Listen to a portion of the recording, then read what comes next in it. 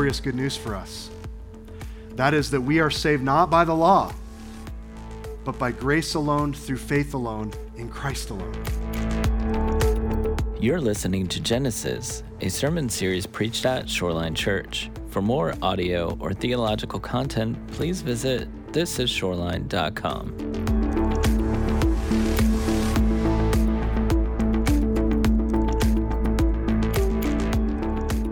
Let's pray together. Our great God in heaven, you are the everlasting God. You are Emmanuel, God with us. This morning, we thank you that we can open your word and see this incredible picture of a promise fulfilled, of a household that rejoiced. And Lord, in like manner, we can rejoice this morning because a true and greater Son has been given to us, a fulfillment of a promise at just the right time. Lord, we thank you that this morning we can open your word and be instructed and equipped and rebuked and corrected and trained in righteousness. And so we ask that you would do that by your Spirit for your glory, that we might reflect and ponder the mercies, the wonder, and the power of Christ this day. We ask this in your Son's precious name. Amen. Well, imagine waiting 25 years for something that was promised to you to come to pass. Something you've been waiting for took 25 years to happen. That actually did happen in 2019, just a few years ago, when the City Library of Sydney, Australia, received a book in the mail, and the book was accompanied with a letter. And I think we have a picture of the letter. The letter says this: "I'm returning this book, which has been on my bookshelf for far too long. I'm really sorry I did not return it sooner. I have trouble letting things go." It was a copy of Philosophy for Beginners, and it was checked out in 1994, 25 years late.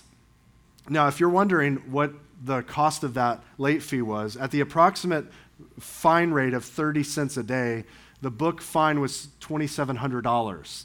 Thankfully, though, the library has a fee that they just charge off the book. So the person probably should have checked out the book Wise Financial Decisions for Beginners rather than Philosophy. But just imagine that, waiting 25 years for something to happen. Proverbs 13:12 tells us, "Hope deferred makes the heart sick, but a desire fulfilled is a tree of life." Solomon, the writer there of Proverbs, is wisely remarking that people can only bear frustration for so long. When our prayers, when our plans continue to get delayed, it can cause our hearts to weaken. One person said, "Hope is good for breakfast, but it makes a poor supper." You see, when we've been waiting and we've been believing and we've been trusting and praying for something that finally does come to pass, that fulfillment produces fruitful life within us.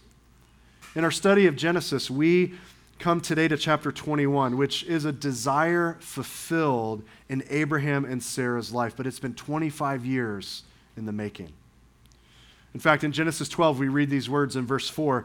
It says, Abram was 75 years old when he departed from Haran. So that's when he originally, just prior to that, heard that God promised to bless him, to make him a blessing, that I'll make you into a great nation. That was when he was about 75 years old. And here in chapter 21, just in verse 5, we read these words. Abraham was 100 years old when his son Isaac was born to him. So 25 years later, we come now to the text where the family joyfully receives the birth of the promised son. We see God's faithfulness to keep his promise, even though his body, Scripture over and over says he was as good as dead. We're also going to see in this text Hagar, the Egyptian slave woman, who has already given birth to Ishmael, but as we've come to understand, what was wrought in Ishmael is of the flesh. And that was not a miraculous birth where God would receive the glory. No, that was a tragic failure. And though God would bless Ishmael with many descendants, he would not bless him with his covenant. He'd be outside of the covenant. It was going to be Abraham's barren wife, Sarah, who would give birth to the son of promise, Isaac. And so God now makes good on his promise 25 years later. And as we study this today, there's a lot to cover, a lot of ground to cover. But what we'll be encouraged by is that God is at work in our lives, even when the circumstances in our life don't seem to support evidence of that truth. In fact, sometimes they support contrary evidence. I don't know if God is at work. And I want to encourage you today, he is at work. He is sovereignly working all things together to the praise of his glorious grace. And so as we come later to the Lord's table together, we're also going to be reminded that we are invited to a covenant that has been established with a true and greater Son of the promise. So if you're taking note this morning, we're going to cover 4 things. We're going to see first that God fulfills what he promises. Amen. I'm so thankful that that's true. We're going to see, secondly, that the children of the slave woman are not the heirs. And you're not sure, should I say amen to that? Yes, you should. We'll find out why later. Someone here definitely needs to know this, that God hears and answers the cries of the troubled in heart. We'll see that in verses 15 through 21. And finally, is there better news than this? The everlasting God is with his people. Verses 22 through 34. So a lot of ground to cover today, but let's begin with that first great point that God fulfills what he promises. Verse 1 captures that point in just one verse. Look at it. The Lord visited Sarah as he had said, and the Lord did to Sarah as he had promised. Now, if you remember from our studies in the last few weeks, in Genesis 18, we saw the Lord visiting Abraham and promising, around this time next year, I'm going to visit Sarah, and she's going to conceive and have a son. And a lot has happened in that year since that last visit. We've seen in the last few weeks, Sodom and Gomorrah, the surrounding cities, have been destroyed. Lot and his daughters have now borne children who will become the Moabite, the Ammonite peoples. Abraham has journeyed south out of where he was to Gerar, and we'll just say he had some interesting interactions with Abimelech there. Pastor Micah taught us well last week where Abraham was still making sinful decisions that he had made in Egypt, and you would have thought he learned the lesson there, but as we were encouraged last week, sometimes we can sadly fall prone to the same sins that we've overcome. And so we were challenged last week to learn and to grow. And so we've seen throughout this study in the life of Abraham that he's a good example for sure, but he's not a perfect example.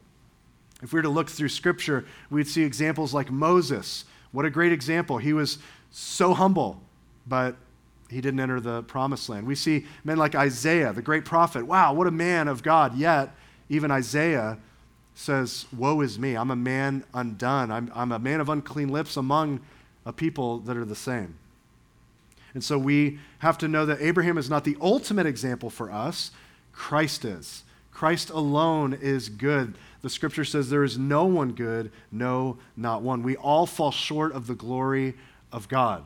So Abraham's a good example, but he's not had a perfect batting average. He is, you could say, swung and missed quite a few times. But now all of his waiting is finally coming to pass. His barren elderly wife is pregnant. Look at verse 2. Sarah conceived and bore Abraham a son in his old age at the time of which God had spoken to him. And notice Abraham's obedience. Abraham called the name of his son who was born to him, whom Sarah bore him, Isaac. Now, just for a minute, I want you to think about the joy that entered this household as the baby bump began to grow. Just think of that joy, the rejoicing that came as Isaac was born. This was a son they had been believing for, they had been anticipating for so many years. And he came miraculously at just the right time that God said he would. His birth represented all the promises to Abraham about being this great multitude, this nation through whom all the peoples of the earth would be blessed. It's a little bit hard to be a great nation without a child. And it's very hard to not be a great nation with a child who's not yet the son of the promise. And so this is a time of great joy. And notice Abraham's obedience. He obeys God. God had called him to name him Isaac. And then he obeys God down to the detail of the day of circumcision. Verse 4, Abraham circumcised his son Isaac when he was 8 days old, as God had commanded him. So we saw that previously he had his whole household circumcised and his son Ishmael when he was older. But here he has the opportunity to fully obey the Lord in the birth of his son Isaac and circumcising him. Verse 5 says, Abraham was 100 years old And notice verse 6, Sarah says, note this, God has made laughter for me. Everyone who hears will laugh over me. And then she said, who would have said to Abraham that Sarah would nurse children? Yet I have borne him a son in his old age. You remember this from the year prior. God had come to Abraham and said, your wife Sarah is going to conceive. She's going to give birth to a son. You're going to name him Isaac. And remember, she was hiding out in the tent listening. And then she hears that news and starts to laugh. She starts to chuckle. And then God says, not to her, but to Abraham, why did your wife laugh? And remember, she kind of pipes up, I didn't laugh, because that's smart. Arguing with the omniscient God who knows and sees all things. That's a smart one. And then God says, yeah, actually you did laugh. And so that little exchange happens. But the name Isaac actually means one who laughs. And so every time they called out his name, Isaac, they're reminded. But notice how it's changed here. They're not reminded of Abraham's laughter of surprise or Sarah's laughter of unbelief. But no, now notice it's God who's attributed with giving the laughter. God has provided the laughter. In other words, God has produced something in my life that brings me great joy. Other people will now get a chance to share in that joy. She says, everyone who hears will laugh over me. They can share in the goodness of God. You see, Sarah previously may have been laughing at God, but now she's laughing with him. So Sarah's laughter here is not shameful. Now it's sacred. It's glorifying God in his wondrous works. So previously, this was a household of tension and anxiety. Now it's filled with the joy and the glory of the Lord. And church, that's how our households should be. Not households filled with mocking one another and shameful joking and jesting where we're jabbing each other sarcastically. No, our households should be filled with the joy and laughter of knowing that God has given us more than we ever could deserve. Stephen Cole says it this way. He says, I hope you enjoy your children as God's precious gifts to you and laugh often with them. The poet Thackeray said, a good laugh is sunshine in a house. I think some of us need to incorporate this, maybe even today. He says, when God does great things for you, you laugh with joy and others rejoice with you. Laughter ought to be a part of every Christian home and church as we see God do great things for us and as we enjoy his gifts to us, end quote. Amen. You see, verse 1 has such powerful truth embedded in it. It says, the Lord did to Sarah as he had promised. God fulfills what he promises, and then notice in tandem, Abraham obeys God in naming him and circumcising him. And I just have to say this, the promise comes before the obedience. It's not that Abraham obeyed and then God said, okay, because of your obedience, now I'll promise to bless you. It's God promises first, then we respond in obedience. And the Apostle Peter unpacked this concept of maturity in his second epistle. I want you to jot these verses down and read them later. We'll just skim through them. But 2 Peter 1, 3 through 8 is a foundational verse for us in our discipleship, in our growth, in our maturity. And all of us are at some level of our sanctification. None of us have fully arrived, and if you have, it's time to be transferred into glory. None of us are there yet. We're all maturing. And this is a template for the brand new Christian and the very mature Christian. But in 2 Peter 1, he makes this claim in verse 3 that he says, his divine power has granted to us all things that pertain to life and godliness through the knowledge of him who called us to his own glory and excellence. So there's the divine power. God has given us his power. And then he says in verse 4, by which he has granted to us his precious and very great promises, so that through them, through the promises, you may be partakers of the divine nature. So we have the power of God, the promise of God. And then he says in verse 5, make every effort for this reason to supplement your faith with virtue and with knowledge and with self-control, steadfastness, godliness, brotherly affection, love. In other words, we're to become obedient and add to our faith obedience. And then he says in verse 8, if these qualities are yours and are increasing, they keep you from being ineffective or unfruitful in the knowledge of our Lord Jesus Christ. So this is not just time out. This is not a formula, but he uses the word supplement. Other translations say add to your faith. And he uses the word increasing. So growth in our maturity is a blend of these four things. We'll put it on the screen. It's taking the power of God that's available to the Christian, the promise of God, which we have in the canon of Scripture. It's mingling that, his work, with faith, trusting in him, clinging to his promises and his power, but then also walking in obedience, adding to our faith. We don't just stand by with empty faith. If we were to do that, let's just remove faith and just obey out of duty, not delight, then we're just drones who do what we're programmed to do. If we took away obedience, then how can we say our faith is active? If we took away God's promises, what is supplying us with hope and a future? If we eliminate God's power, then we're trying this in our own strength every morning and we're failing. And so I find in Peter's exhortation great hope, and I see a picture of that in Abraham's obedience as he trusts in God's promise. Now, let's look at the second section. This is a very foundational one that we see revisited in the New Testament. It might seem obscure at first, but the children of the slave woman are not the heirs. We're going to unpack that starting in verse 8.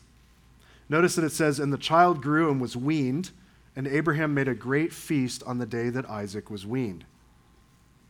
Now, in the East, boys are weaned usually for 3 years. So Isaac would have been a toddler at this point.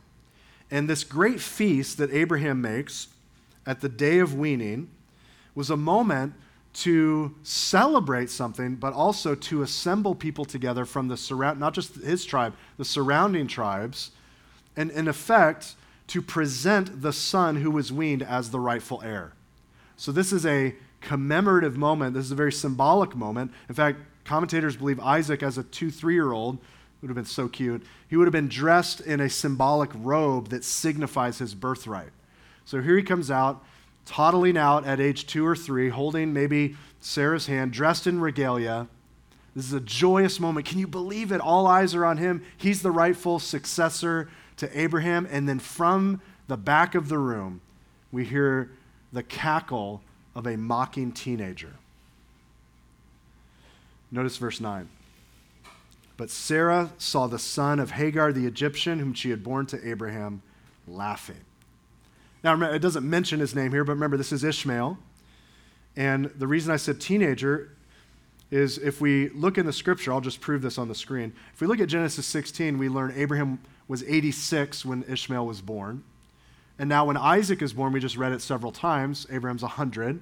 So a quick math, 14 years old at the birth of Isaac.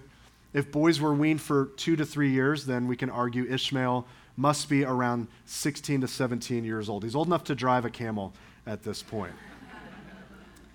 So the word for laughing in verse 9, you can circle that. That's the word Isaac. Ishmael was Isaacing, if you would. The laughter in the home, there's been a lot of laughter in the last few years. The laughter that began as surprise and then morphed here into celebration has now devolved into scorn. So this is a teenager getting a good laugh at a small child's expense. It's unfitting, but it's more than that. It's actually a threat. You see, Ishmael now reveals his disdain, his scorn for the son of promise. He's not embracing Isaac as the rightful heir. He sees him as a joke. He might be thinking, I'm also a son of Abraham. I am oldest. I'm the rightful heir. Who is this kid? And so he now poses a great threat to the promise and the work of God. And Sarah sees this and she acts. Notice verse 10. "So she said to Abraham, 'Cast out this slave woman with her son, for the son of this slave woman shall not be heir with my son Isaac.' And the thing was very displeasing to Abraham on account of his son." Why was he displeased? Well, because he loved Ishmael, genuinely. This was his own son. Remember, he had raised him, he had circumcised him, he had taught him, he had traveled with him. No doubt he had prayed with him. He had revealed the truth of Yahweh, the goodness of Yahweh to him. Hey, son, Yahweh's been faithful to me. He's been faithful to us. And so though he loved his son also posed a true threat to the promise of God. And additionally, Ishmael may have been a backup plan. This may have been in the back of Abraham's mind, we don't know, but hey, if anything happens to Isaac, we could always fall back on the other son, the older son, just in case. God wanted to ensure that nothing would thwart his promise or his plan. So though Sarah had previously told Abraham, cast out Hagar and Ishmael, and that was not of God, now it is. Look at verse 12. But God said to Abraham, be not displeased because of the boy and because of your slave woman. Whatever Sarah says to you, do as she tells you. Now, I just need to point this out. A few weeks back, when we were in the text that highlighted that Abraham was not to follow his wife and her advice, and I said to us as men, make sure that we don't take that as a proof text and say, I don't have to listen to you, woman. The scripture says Abraham didn't listen to his wife. In the same way, I just want to encourage you wives not to go to verse 12 and say, hey, the Bible says whatever the wife says, you're to do as she tells you, okay? Obviously, we're not making proof texts from these verses. That's a time, scripture and a sermon for another time and place. Wives, submit to your husbands. Husbands, love your wives. There it is. But notice, he says, no, through Isaac shall your offspring be named. And I will make a nation of the son of the slave woman also, because he is your offspring. In other words, Abraham, I'm not recognizing this son as anything but your offspring. So for that reason alone, I will bless him. But your offspring will be named, in other words, blessed with the covenant through Isaac. So Abraham, do what your wife is saying. Send him out. Cast him out. So notice, again, the immediate obedience of Abraham. We'll see this again next week in Genesis 22. Abraham rose early in the morning. He took bread and a skin of water and gave it to Hagar, putting it on her shoulder, along with the child. Now, he's not picking up a 16-year-old and putting the baby on her shoulder. He's putting the child alongside her, and sends her away. She departed and wandered in the wilderness of Beersheba. So he wisely follows Sarah's counsel to cast out the slave woman and her child. Now, on the surface, this doesn't seem allegorical, but Paul the apostle uses this story to apply the spiritual lesson of this event in Galatians chapter 4. So just briefly, I want us to see, because this is a very important verse for the church in Galatia, and it's captured for us in the canon of Scripture. So hold your place in Genesis 21. Turn with me to Galatians chapter 4. Galatians chapter 4. While you're turning there, we have to lock into our minds, Hagar's the slave woman, Sarah's the free woman, Ishmael is the son of bondage, and Isaac is the son of promise. So look at Galatians 4, starting in verse 21. If you're here and you don't have a Bible, let's fix that, but you can follow along on the screen. Verse 21 says, tell me, you who desire to be under the law, do you not listen to the law? For it is written that Abraham had two sons, one by a slave woman and one by a free woman. But the son of the slave, Ishmael, was born according to the flesh, while the son of the free woman was born through promise. That's Isaac. Now, this may be interpreted allegorically. These women are two covenants. So here's where we see the picture. One is from Mount Sinai, bearing children for slavery. She is Hagar. Now, Hagar is Mount Sinai in Arabia. She corresponds to the present Jerusalem, for she is in slavery with her children. But the Jerusalem above is free, and she is our mother. For it is written, rejoice, O barren one who does not bear. Break forth and cry aloud, you who are not in labor. For the children of the desolate one will be more than those of the one who has a husband. Verse 28. Now you, brothers, like Isaac, are children of promise. Glory to God. But just as at that time he who was born according to the flesh persecuted him who was born according to the Spirit, so also it is now. But what does the Scripture say? Cast out the slave woman and her son, for the son of the slave woman shall not inherit with the son of the free woman. So, brothers, we are not children of the slave, but of the free woman.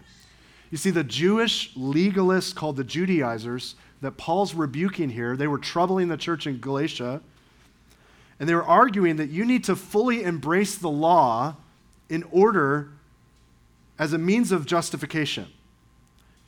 You're not justified unless you add circumcision and more. And so Paul is showing that those who seek to be justified by the law, they have a mother, and their mother is Hagar. And she's bondage. She's slavery. And those, alternatively, who rest in the promise of God by faith are children of the free woman, children of Sarah, children who are not in bondage but are free, and we're those who trust in the promise. So that's who we are as believers.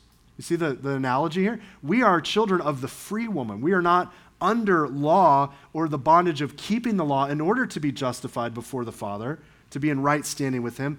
We have someone who justifies us by faith. We are in him, and his righteousness has been imputed to us. So Paul in Philippians 3 was saying, here's the reasons why I could trust more and put confidence in my own flesh as a Jew more than any of you. He says, I was circumcised on the 8th day, and I'm a person of the tribe of Benjamin, and man, as far as keeping the law, I was blameless. I was even a Pharisee. But then he says, whatever gain I had, I count as loss for the sake of Christ. He's saying, what I had as a religious asset over here in my own legalism, now over here, that's actually a liability. And so in Philippians 3:8, this is a very important verse. He says this, I count everything as loss because of the surpassing worth of knowing Christ Jesus, my Lord. You can't come to the table this morning as we approach communion and say, I deserve to be here because look how good I am. My good works qualify me to sit at this table this morning.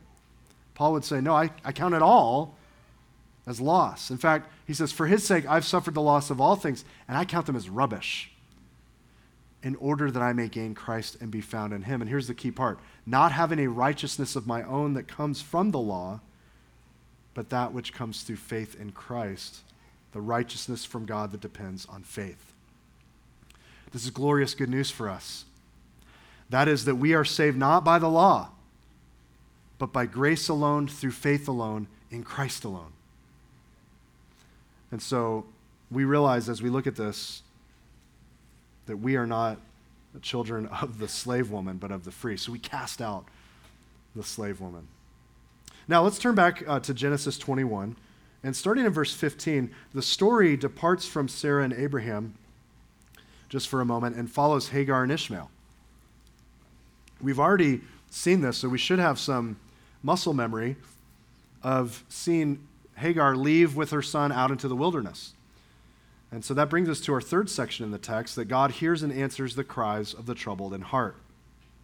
Abraham sent her with bread and a skin of water. Notice verse 15. When the water in the skin was gone, she put the child under one of the bushes. And then she went out and sat opposite him a good way off, about the distance of a bow shot. For she said, let me not look on the death of the child. And then as she sat opposite him, she lifted up her voice and wept. So what's happening here, Abraham sends her with water, but it's just a skin of water. And now it's empty. They're in the wilderness. All hope is lost. They say humans can survive on about 40 days without food, or 40 minutes for some of us. You can only survive about 2 or 3 days without water. But now we amplify that because they're in the wilderness and the sun is beating down on them. So she lays her teen son in the shade of a bush, and then she gets some distance away to stay away, to mourn him as he inevitably dies of thirst. But from that bush, Ishmael must have cried out, because notice verse 17. It doesn't say God heard the voice of Hagar. It says God heard the voice of the boy. And the angel of God called to Hagar from heaven and said to her, what troubles you, Hagar? Fear not. God has heard the voice of the boy where he is. Up, lift up the boy, hold him fast with your hand, for I will make him into a great nation.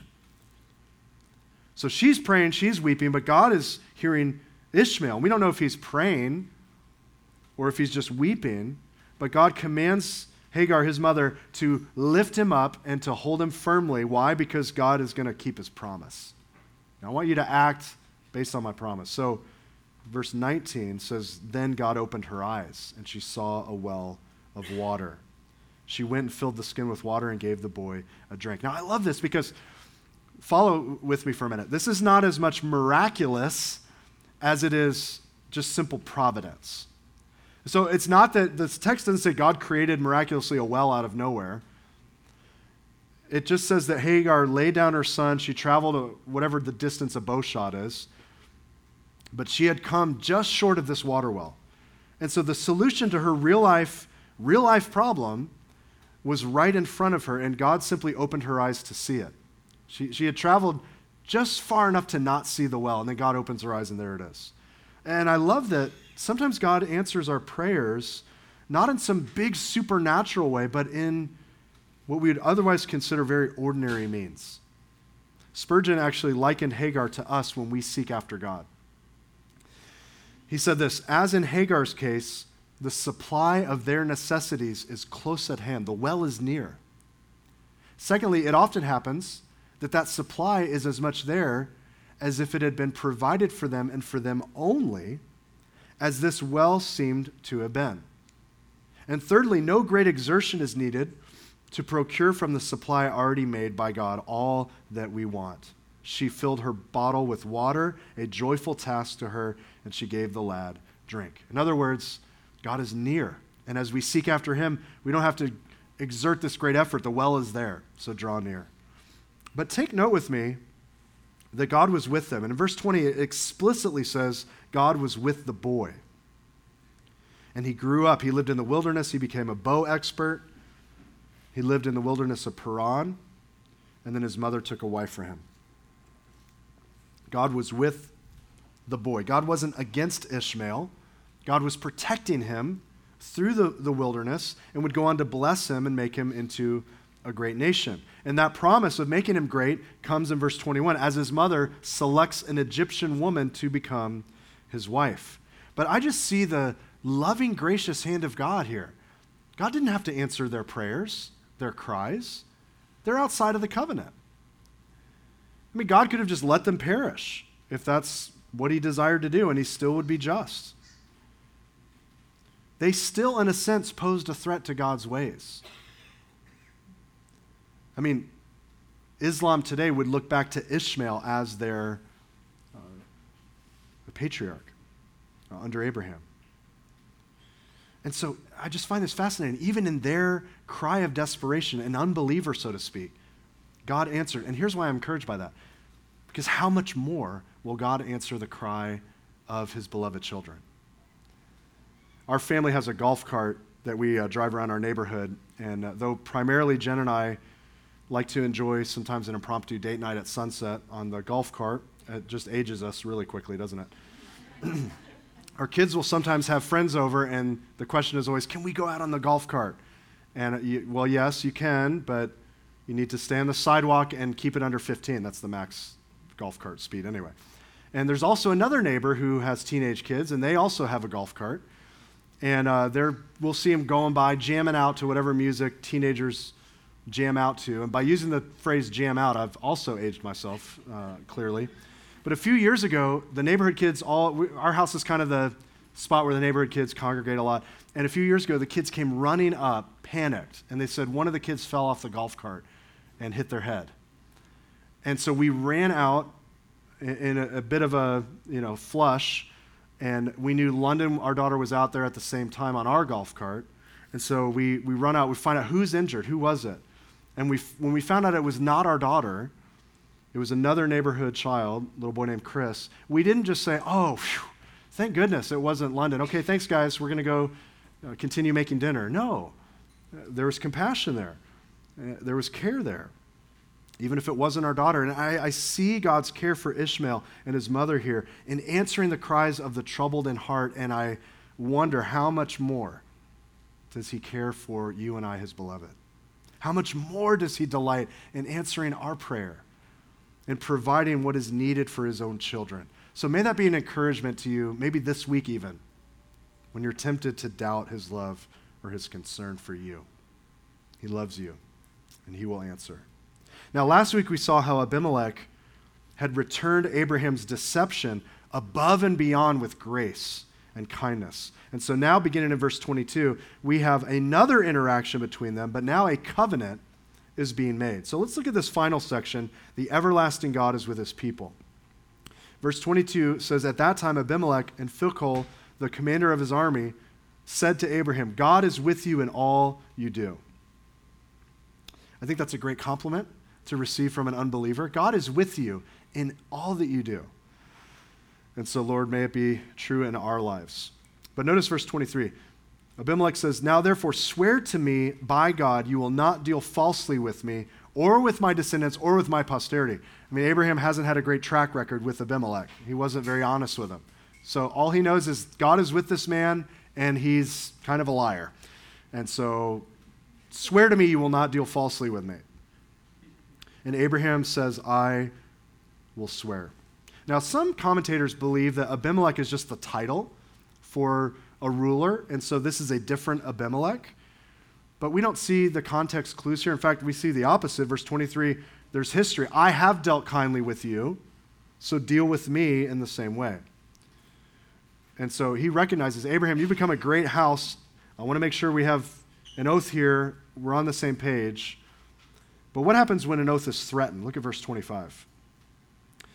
Apparently there was a well of water that Abimelech's servants had seized, and so Abraham calls him out. He reproves him.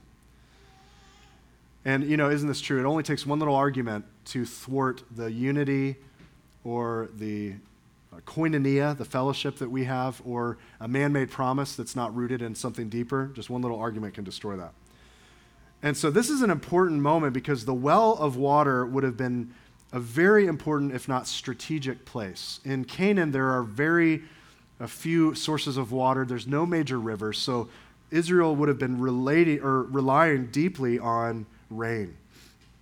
And so if you have a property with a well on it, it would have been a place of great importance and strategy.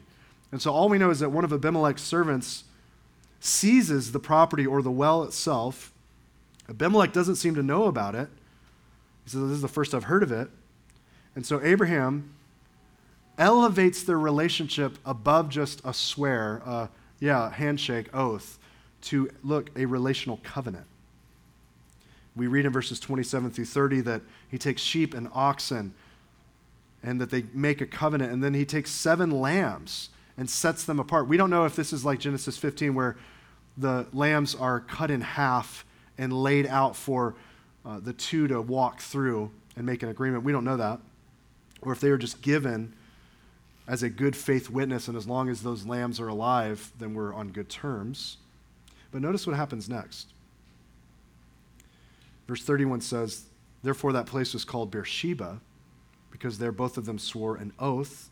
They made a covenant, and then Abimelech and the commander of his army leave and go back to the land of the Philistines. That location is a very important location, the well, Beersheba. Beersheba means well of 7. It's a very important site. In fact, years later, Isaac is going to redig the well out. Jacob, the grandson of Abraham, is going to make this his last stop after he deceived his brother and stole his birthright, and he leaves to go find a wife. This is his last stop, Beersheba. This one day becomes the territory of Simeon and Judah as tribes, and a lot more significant things take place here at the place known as Beersheba. Not just the well, but the surrounding land. In fact, the phrase from Dan to Beersheba becomes really a phrase that encompasses all of Israel. Dan, the northernmost point, to Beersheba, the southernmost point. And notice what happens here. Abraham doesn't just leave and go back. It says he planted a tamarisk tree in Beersheba and called there on the name of the Lord, Yahweh, the everlasting God. And then it says Abraham sojourned many days in the land of the Philistines. Circle that phrase, Yahweh, the everlasting God. You see, he had already known God as El Elyon, God Most High, in his interaction with Melchizedek. He had come to know God as El Shaddai, the God who is almighty and all-sufficient. But now he's grown to know and recognize God as El Olam, the everlasting God. The everlasting God, as we just read in Psalm 90, who is from everlasting and to everlasting. The God who is the Alpha and the Omega, the one who is above and outside of time, who knows the end from the beginning. This is the God who made an everlasting, an unending covenant with Abraham and his descendants. He had given them the land of Canaan as an everlasting possession. Abraham knew as he faced the coming years ahead that God would not change, that God was the same, and we see it in Hebrews, Jesus is the same yesterday, today, and forever. Warren Wiersbe says this, what an encouragement to know the everlasting God. Wells would disappear, trees would be cut down, lambs would grow up and die, altars would crumble, treaties would perish, but the everlasting God would remain. You see, Abraham now planting this tree is enjoying God's grace and now extending God's glory. This is a place of worship. He's calling on the name of the Lord. He's gathering his family in under that tree to teach Isaac the ways of Yahweh. But then not just that, to extend God's glory to the nations around him, to dwell in the land of the Philistines, those who wouldn't truly call on the name of God, but would have a witness of the truth of God. The neighboring peoples could say, like Abimelech, God is with this man, as the glory of God extended to the surrounding nations. You see, the promise of God to bless Abraham with offspring took 25 years to be fulfilled. But sadly, we're going to come to this eventually in a few weeks. Well, actually, it's going to be at the beginning of the year because we're doing an Advent series starting in a few weeks. But in the new year, we're going to come to a text that says, and Isaac died. The son that we've been waiting for is not the promised seed who would crush the head of the serpent. So God's people are going to have to wait not just 25 more years, but as we scroll through the historical, the poetic, the prophetic words of the rest of the Old Testament, we realize it's going to be thousands more years until the true promised seed of Abraham, the true son of promise, the Lord Jesus Christ, would be born. You see, Jesus is a true and greater Isaac. His conception, like Isaac, was miraculous. It was a fulfillment of a promise after a long period of waiting. His birth was also one that brought great rejoicing. But church, in Christ, we have our hope not in a man who will live and then will one day die, but in one who died and yet lives, through whom all the peoples of the earth, every Gentile from every nation, tribe, and tongue, will one day bow before. It says in Philippians 2 that every knee will bow, every tongue will confess. And some, before that great and awful day of judgment, some from every nation, tribe, and tongue before that day will confess. And maybe we pray from Senegal, from those people groups. As we come to the Lord's table this morning, we see that God has invited you and I into a right relationship. It's a covenant that's not based on your goodness or my goodness, praise God, or our ability to keep the covenant, but it's based on his hesed, his steadfast love. You and I this morning approach this table based on the merits of Christ, the finished work of Jesus at Calvary, who bled and suffered and died and was buried and who rose again triumphantly. We approach this morning the everlasting God through the sacrifice of his beloved Son, who took our place, who died, and who rose for our justification. In just a moment, our ushers are going to come, and during this song that we're going to sing together about the grace that is greater than our sin, we're going to distribute those elements. And we're asking for those of you who are not followers of Christ to please abstain from this time. We don't want there to be an impression that this is a rote religious exercise that puts us in right standing with God. No outward work under the sun by man could ever produce righteousness. Instead, this is an invitation for those who have renounced their sin, who have submitted their lives to Christ as Lord, who are trusting in his perfect righteousness, which has been imputed to us by faith. So, believer, listen, take heart this morning as we sing and reflect on the grace that is greater than our sin. Take heart. As we receive the bread that represents the Lord's broken body and the cup, which is the new covenant in his blood, take heart. There's no greater love than this, that a man lay down his life for his friends. There's no greater hope than this, the living hope of Christ's resurrection. There's no greater joy than to know the God who keeps covenant and keeps his promises will be with his people, world without end. Amen? As we close the sermon this morning, may we reflect on the goodness of God to keep his promise. One hymn says it this way: broader than the ocean wide, stronger than its highest tide, deeper than its measuring rod are the promises of God. Firmer than the mountain high, higher than the distant sky, though this earth should pass away, yet God's promises will stay. When this world is wrapped in flame and the judge his own shall name, when the judgment day is past, yet the promises will last. While eternal years roll on, though the ages yet to come, still God's promises are true and we'll find them ever new. Amen? That is our hope. The God of the promise will be true to his word. Let's pray together. Gracious Heavenly Father, you are the everlasting God. This morning we approach this table struck with awe that we are invited. That we are invited based not on our own righteousness, which is filthy rags, but on the imputed righteousness, the perfect righteousness of our dear Lord, the Son, the true Son of the promise. Lord, we thank you that you came from heaven to earth and bore our sin in your body on the tree, that you died in our place, that you rose again. Lord, we thank you that this morning, as we've looked at the life of Abraham and the joy of the birth of the Son, Lord, we can look with equal, if not greater joy at the arrival of the true Son of promise, who in our hearts we've set apart as Lord. This morning, Lord, we thank you that we can come to your table based on your finished work and receive from you. And we ask, Lord, that you would be glorified in this time as we consider the glory of the cross and the sufferings of our dear Lord. We ask this in the name above every name. In Christ's name, amen.